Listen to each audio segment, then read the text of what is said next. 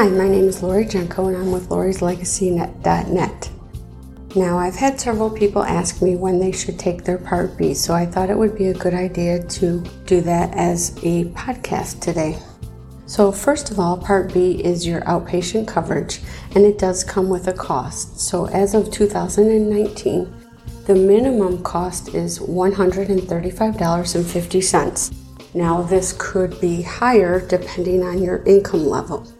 Once you retire at 65 and have no other health coverage, Medicare becomes your primary insurance.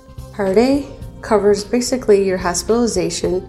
There is a deductible and things like that, but it covers your room and board, the bed you sleep on, the building you go to.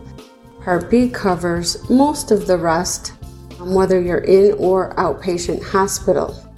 It covers things that are expenses that you would be familiar with, like physical therapy, medical equipment, surgeries, chemotherapy, radiation, x-rays, things like that. Now, Medicare Part B is optional, and people who work may take a delay of it.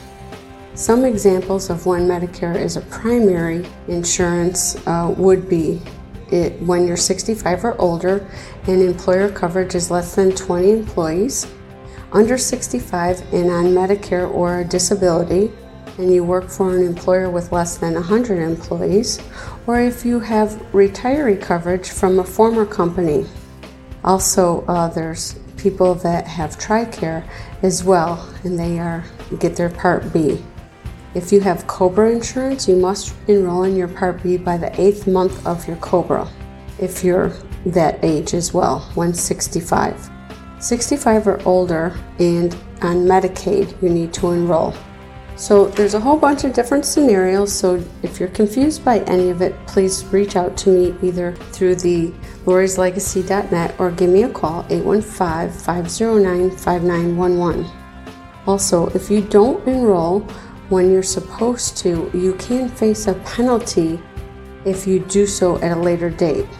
Now, if you want to enroll in a Medigap plan or a Medicare Advantage plan, you must have your A and B. As far as the Medicare Advantage plan, you also have to live in the plan service area. You don't need to sign up for the Part B if you're still working and have private insurance, and that's one of the cases that you need 20 or more people.